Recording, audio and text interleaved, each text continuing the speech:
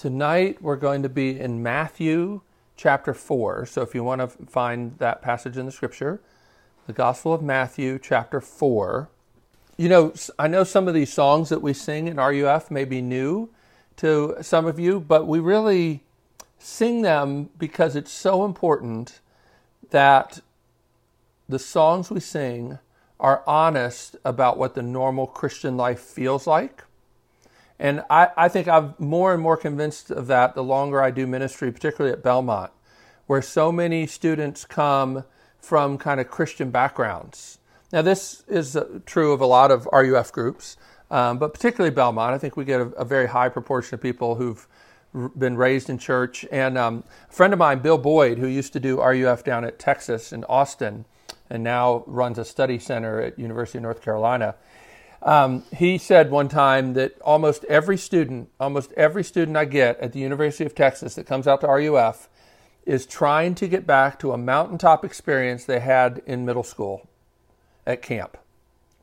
Almost every student I get is trying to get back to a mountaintop experience that they had at camp in middle school. And the tragic thing about that is that so many people think that that's the true faithful Christian life, that's what it feels like.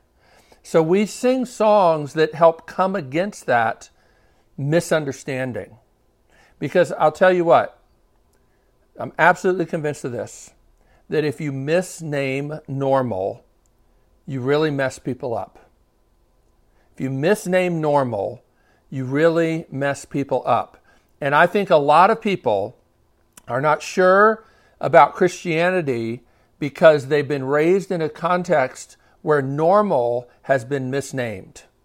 And they've been made to think that if they have doubts, if they have struggles, if they feel at times like God is even doing battle with them, that something must be wrong. That's why it's so important that we look at this passage tonight in Matthew chapter 4.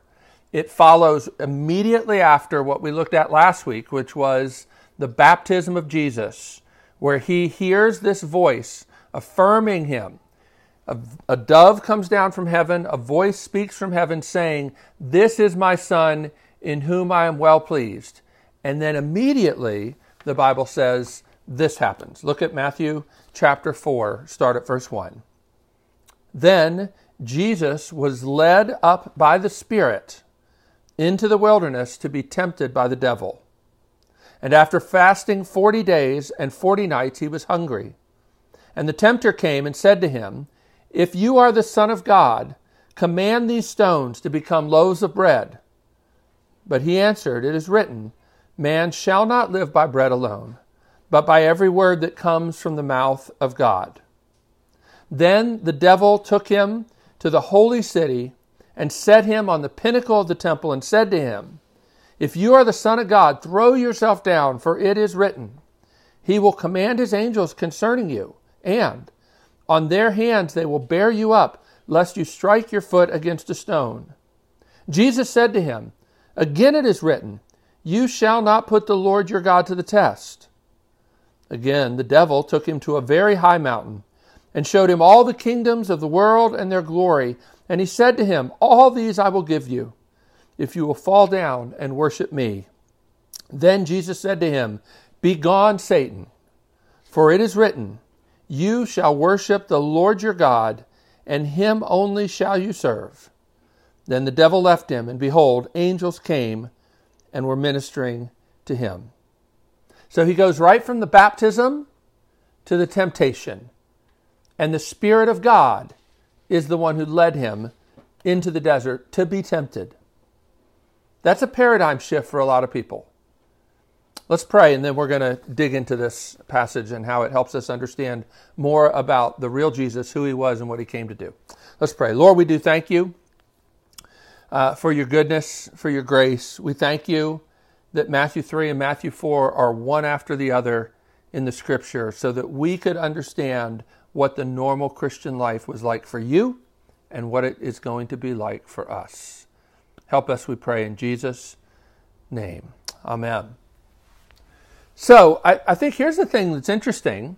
Jesus is by himself in this episode. Do you know what that means? that means that this episode was so important that Jesus must have told the disciples about it. There was no one there to know what was happening. The only way this gets in the Bible is if Jesus thinks it's important to tell the disciples what happened. And the disciples think it's so important that it shows up in all 4 of the Gospels. I don't know if you know this or not. Even the virgin birth is only in 2 of the 4 Gospels. I don't think that means it's not important or it's not true, but this is in all 4 Gospels.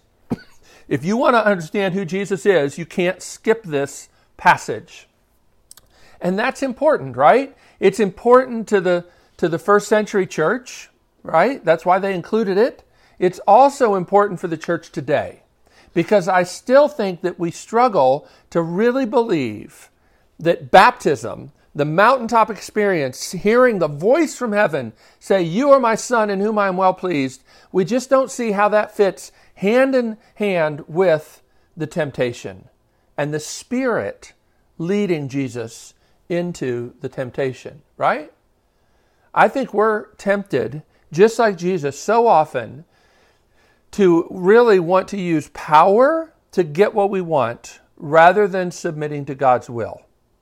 And this is a very instructive, very important passage. So what do we learn from this passage? That's what we're going to look at tonight. What do we learn from the passage? And then what do we learn from the temptations in detail? That's what we're going tonight, okay? So what do we learn from the passage as a whole? Well, the first is that baptism, Spirit baptism, and trials go hand in hand. Jesus said this in John 15, "No servant is greater than his master. If they persecuted me, they will persecute you also." Which means when we're thinking about the Christian life, we should see the life of Jesus as a framework or a paradigm for what we should expect. That's what Jesus is saying. If I experience suffering and persecution, so will you. And this is, putting chapter 3 and chapter 4 together gives us a really important, realistic picture of the normal Christian life. The affirmation of the voice. He literally hears a voice saying, "You are my son in whom I am well pleased." Don't you long for that?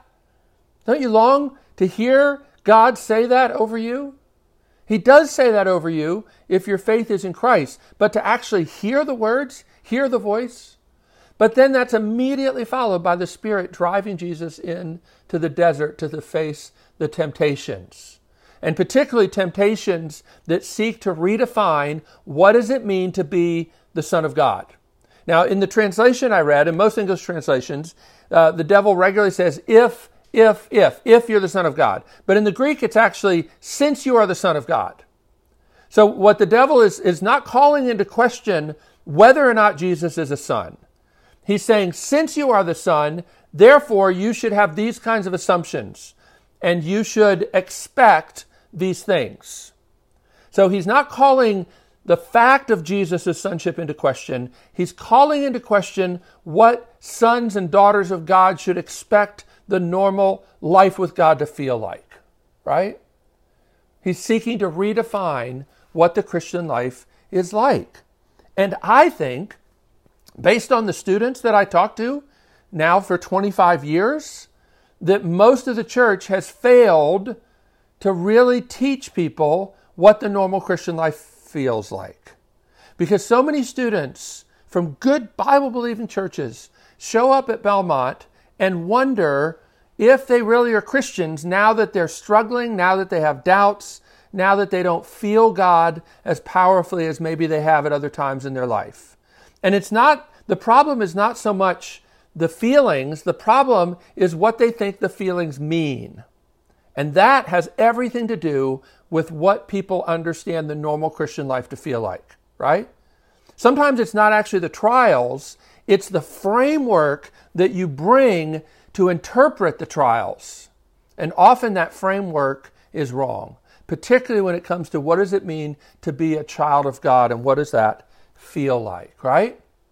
See, if you don't understand what this text is teaching, when trials come, you're going to think that you must not be Spirit-led, that you must have somehow got out of the center of God's will. Gosh, I hate that phrase. It's nowhere in the Bible. The center of God's will. Like God's will is this little path that you've got to figure out by some supernatural ability that some people just seem to have to kind of hear his voice and know exactly what to do. Jesus heard the voice. Clearly, the Spirit led him into the desert to be tempted. An experience that made him have to wrestle with what does it actually mean to be the Son of God. So many people, if they have this wrong paradigm, when they feel those kinds of faith-shattering experiences, those kinds of doubts, that kind of ache in their soul, those questions that you wish you could push back down, they wonder whether or not they really have somehow missed God, have somehow gotten off the path. And that's why it's so important to see here the Spirit leading Jesus into the desert. When you are in a desert experience, do not assume that the Spirit has not been involved in that.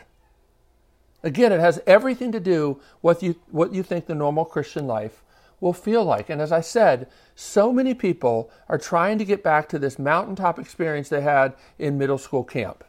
There's a guy that I think a lot of, he's passed away now, named Jack Miller, and he used to say this. Think about this. He said, living by faith feels like death. Living by faith feels like death. It was that way for Jesus, you know. When he gets to the end of his life, the Garden of Gethsemane, he's wrestling there with, Father, is it your will? If it be your will, let this cup pass from me. Don't make me go to the cross. Nevertheless, your will, not my will. And he submits. That temptation that he faced in the garden is the same temptation that he's facing here in the desert. Can I achieve the glory that God has planned and avoid the suffering? And as you remember, his disciples keep trying to dissuade him. No, you don't have to go to Jerusalem and die. There's always this temptation to think that if I'm truly a child of God, suffering can't be part of the normal life. And if I am suffering, it must be because maybe I'm not actually a child of God. So it's so important that we understand the normal Christian life is not pure mountaintop experiences. It's the baptism, mountaintop kind of experience, and then the Spirit leading us into the desert, right? We have to understand that. The other thing to know about this passage overall is that Jesus is actually obeying where Israel as a nation has failed. And you remember I said this last week. When Jesus comes to John to be baptized, John the Baptist says, no, I shouldn't be baptizing you. You should baptize me. And you remember what Jesus said? He said, John, it is necessary that we do this now for all righteousness to be fulfilled. And then Matthew shows us Jesus goes into the desert for 40 days, just like Israel wandered in the desert for 40 years. And every passage that Jesus quotes in this section that we've read tonight is from Deuteronomy.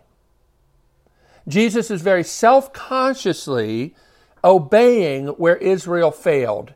He's saying, you didn't learn the lesson that I was trying to teach in Deuteronomy, in the wandering in the desert. So now I'm going to take it upon myself to obey in your place where you failed. He's living the life that Israel should have lived, fulfilling what Israel failed to do in the desert. Jesus doesn't just show us how to live. He lives the Christian life and gives us credit for it when we trust in him by faith.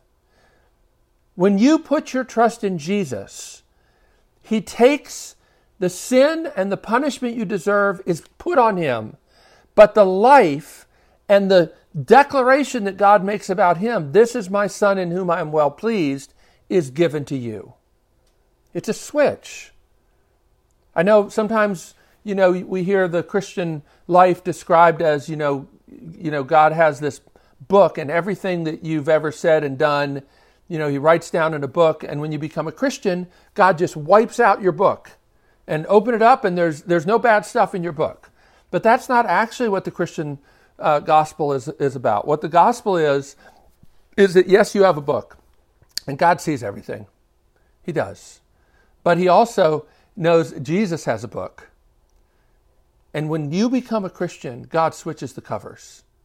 You don't have a blank book now waiting for you to fill it up with your obedience and your righteousness. You have the righteousness of Christ. This is why Paul says, 2 Corinthians 5:21, this beautiful passage, God made him, Jesus, to be sin. Him who knew no sin. God made him who knew no sin to be sin, so that in him you would become the righteousness of God. That's huge. And this is where you see it. Right here. Jesus is obeying where we all fail. And the third thing to see overall about this passage is that Jesus understands what the Jews and the disciples didn't understand. And he understood this right from the beginning of his ministry, that the Messianic King is the suffering servant. Now this is subtle, but here's what's fascinating. The voice speaking from heaven in chapter 3, what the voice says, "This is my son in whom I am well pleased," is actually a combination of two different passages in the Old Testament. It's not a quote of just one passage. It's a quote part from Psalm 2. And Psalm 2 is what we call a messianic coronation psalm. It's a psalm that they would use when the Davidic king was being crowned. Jesus, the ultimate king who would sit on the throne of David, hears this coronation psalm quoted at his baptism and Psalm 42. Isaiah 42. Isaiah 42 is one of what are called the suffering servant songs in the book of Isaiah. And the thing about Israel and their expectations, they did not think that the Messianic king and the suffering servant were the same person. And the only reason that the early church became convinced that those passages both spoke about Jesus is because of what he said and how he lived and how he died. But if you read the Gospels, you'll find it took a lot of convincing. Even to the very end, the disciples didn't understand. When Jesus dies, they're moping around like everything is lost until he appears on the road to Emmaus and says, "Guys, didn't you understand everything the Messiah had to suffer?" Jesus understood that from the very beginning, right? And he understood that there was no way for him to take his throne without going through the cross. That's what Satan is tempting him with. That you don't have to be the suffering servant. You can just be the Messianic Davidic king. You have all power. Use it. Use it. Your cause is right. Your cause is just. Use it. It's like the ring in The Lord of the Rings, right? Isn't it fascinating how everybody, Frodo offers that ring to everybody, right? And it's a temptation to all of them except Tom Bombadil. But if you've never read the books and only seen the movie, then you don't understand and know who Tom Bombadil is. And I'll just say that's tragic. He's the only one who can't be tempted. And you know why? Because Tom Bombadil is like a little child. He is, in a way, the first Adam who's untouched by sin. That's how he functions in The Lord of the Rings. Therefore, power can't corrupt him. But everybody else is tempted to take this ring of power, use it for a good end, but they know, they have wisdom to know that it can't work that way. Right? That's what Satan is tempting Jesus. Take the power. Take the power. Make all things right. Wipe out the Romans. Deal with injustice. Deal with brokenness. Deal with sin, corruption. But Jesus knows the only way that that can really happen is if the Messianic King embraces the call to be the suffering servant. All right, so let's look at what we see when we look at the temptations in particular. Now, first thing you might say is, come on, devil? A devil, really? What's up with the devil? I will just say this. I think it takes a great deal of faith to believe that all the evil and brokenness in the world results from purely human evil. I don't think that's a sufficient explanation for all that's wrong in the world. And I would caution us, before we just reject out of hand the idea of a devil or a supernatural evil presence in this universe, that we be careful that we're not judging the Bible from kind of late modernity Western presuppositions and thinking that they're automatically better. We have a problem sometimes thinking that ancient people were stupid or naive and that modern people are automatically smarter. It's not always the case, and it's worth at least pondering. The Bible is not ashamed to talk about this one. And remember, it's not a matter of people saw something weird and they were like, I don't know what to make of that, so I guess it must be a devil. The only reason the devil is in this story is because Jesus told the disciples that's what happened. And if Jesus said there was a devil that tempted him, that he interacted with, then I believe it. You may not. And you know what? That's okay. We're glad you're here, and we hope you'll continue on this journey as we continue to see all these kind of wild things that happened in the life of Jesus. But let's dig into this. So the first temptation, if you are the Son of God, remember, really more technically it should say, since you are the Son of God, command these stones to become loaves of bread. This is really a temptation to choose power over weakness. It says here in the text that Jesus was hungry. He's hungry. That's a legitimate need. Hunger. And Satan says, you have the power to deal with your need. But what does Jesus say? Jesus says, man shall not live by bread alone, but by every word that comes from the mouth of God. Right? Now, this temptation, Jesus responds with a quote from Deuteronomy. And it's a quote from Deuteronomy 8. The reason that's important is Deuteronomy 8 is Moses' summary of what the point of the 40 years wandering in the desert was all about. You might have wondered, why did God have Israel wander for 40 years in a desert? And here's what Deuteronomy 8, verses 2 and 3 say. Remember how the Lord your God led you all the way in the desert these 40 years to humble you and to test you in order to know what was in your heart, whether or not you would keep his commandments. He humbled you, causing you to hunger, and then feeding you with manna, which neither you nor your fathers had known. It was miraculous, to teach you that man does not live on bread alone, but on every word that comes from the mouth of the Lord. So what God is teaching Israel in Deuteronomy is you need to depend on me. And guys, that's the exact same thing God was trying to teach Adam and Eve in the garden. Trust me to provide for you. I've put you in this garden. I've given you all of these wonderful trees for food. But it says that they looked at the tree of the knowledge of good and evil, and it looked pleasing to the eye. And they took and they ate. Rather than trusting God's provision, they took matters into their own hands. And it's the most difficult lesson for God's people to learn. To trust him rather than taking things into their own hands and providing for themselves. This is what God kept teaching them. But notice, he's teaching them in the desert by making them hungry so that he can feed them, so that they can learn the ultimate lesson: man does not live by bread alone. Even if you have bread, if you don't have Jesus, it's no kind of life. right? And Jesus put it this way: what does it gain a man? What does it profit a man to gain the whole world and lose his soul? So Satan says, use your power to meet a legitimate need.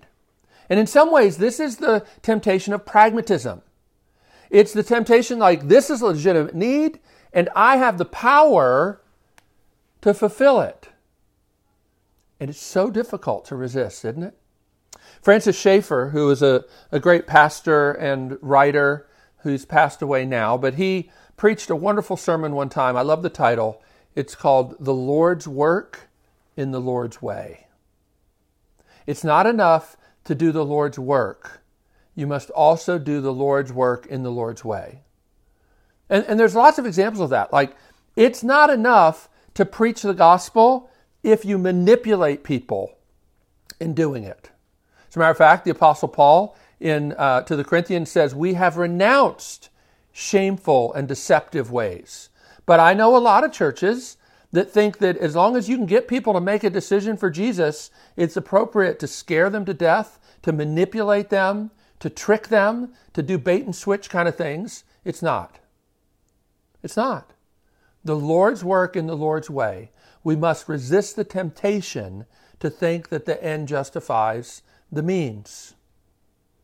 The church needs to resist using power in inappropriate ways, even when we think that there's a good result that will come from it. And I don't need to remind you of that in this political season, right? It's so damaging to the witness of the church and the witness of the gospel. And it's not good enough to say the result, the need is so great that we can therefore use power in ways that are inappropriate. Now, that doesn't settle what's appropriate and inappropriate. That's a longer discussion. But I think we must always stop and ask the question, is this an inappropriate or appropriate use of power? We need to do the Lord's work in the Lord's way.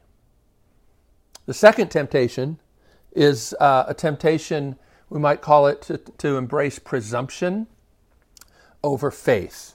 Look here in verse 5. Then the devil took him to the holy city, set him on the pinnacle of the temple, and said to him, since you are the Son of God, throw yourself down, because it's written in the Bible, he will command his angels concerning you. That means he will use his angels to protect you, care for you. And on their hands they will bear you up, lest you strike your foot against a stone. So now Satan actually quotes the scripture and says, take God at his word. And what does Jesus say? He says, again it is written, you shall not put the Lord your God to the test. Here's what Jesus says. Jesus says it's not just enough to quote scripture. You have to understand the context. You have to understand the context. So Satan here is quoting Psalm 91, verses 11 and 12. And you know what Jesus quotes? Verse 10. He quotes verse 10. And verse 10 sets the context for verse 11 and 12. Yes, God has promised to protect and to care for his Messiah. But the thing he says first, before even that promise, is, don't put the Lord your God to the test. And Jesus says, this is not appropriate to pull these verses out of context and just use them to justify whatever course of action seems good, right? Here's the way I would like you to think about it. Faith, true faith, takes all of God's word into account. Presumption takes a promise out of context. True faith takes all of God's word into account. Presumption takes a promise out of context. And Jesus shows us here how to handle Scripture.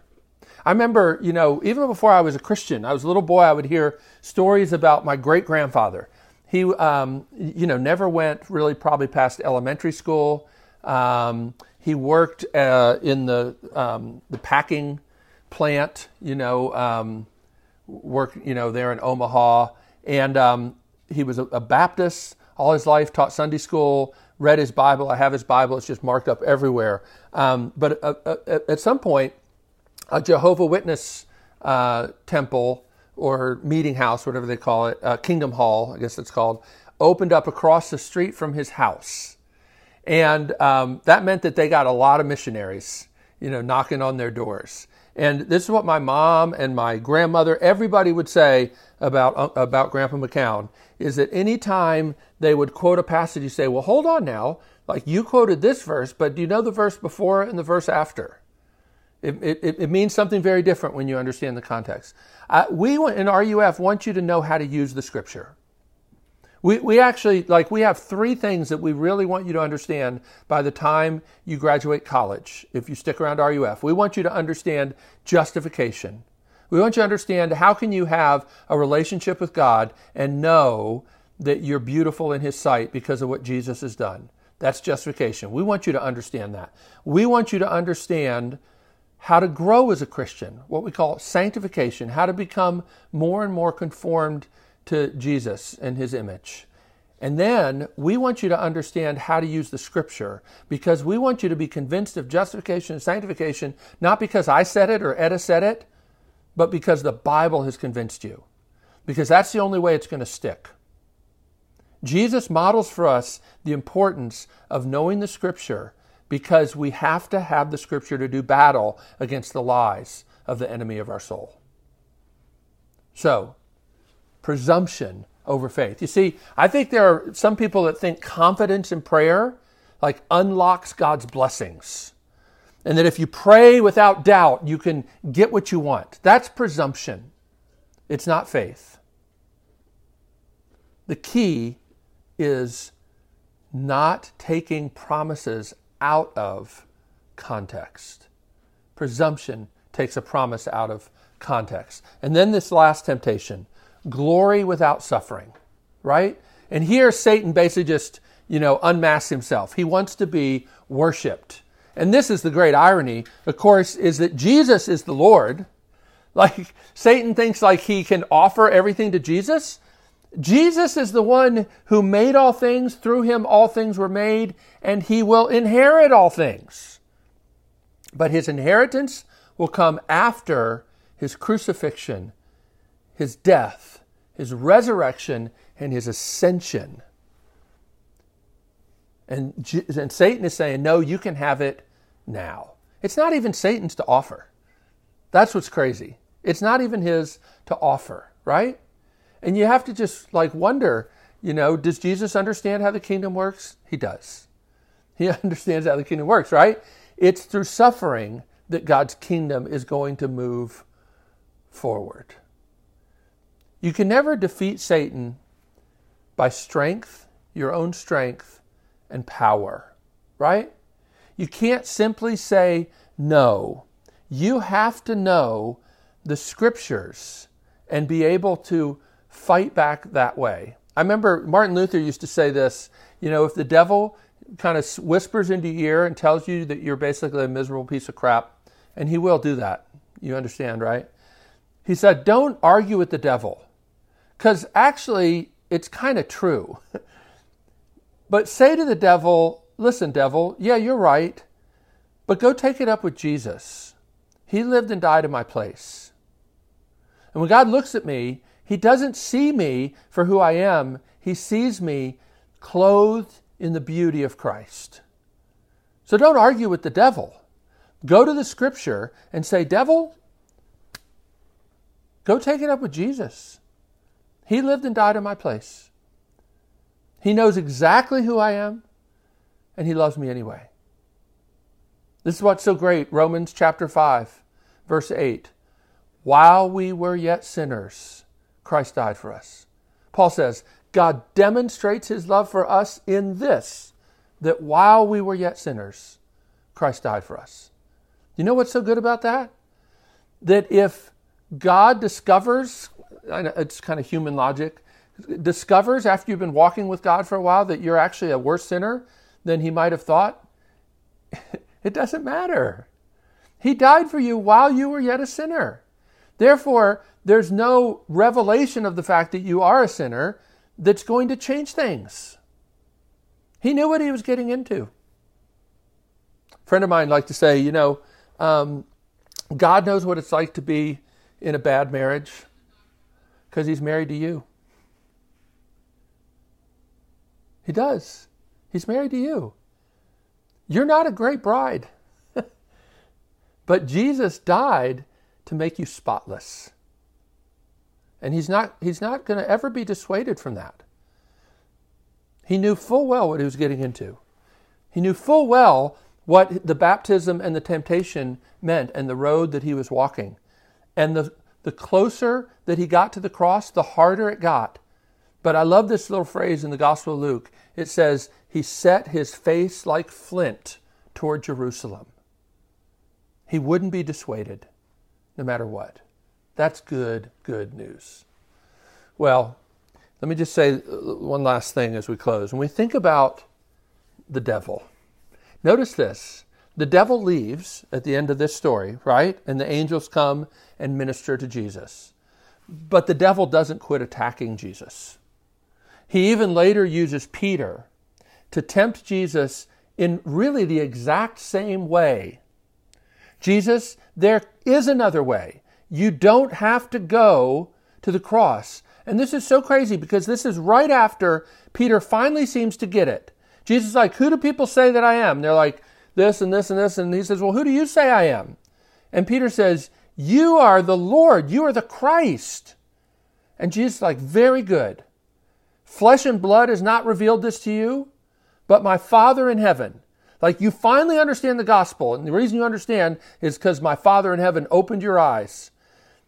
But Peter still doesn't get it because Jesus says, okay, now that you get who I am, let me tell you, I need to go to Jerusalem to die. And Peter says, no, you don't. And do you remember what Jesus says? Get behind me, Satan. He recognizes that temptation.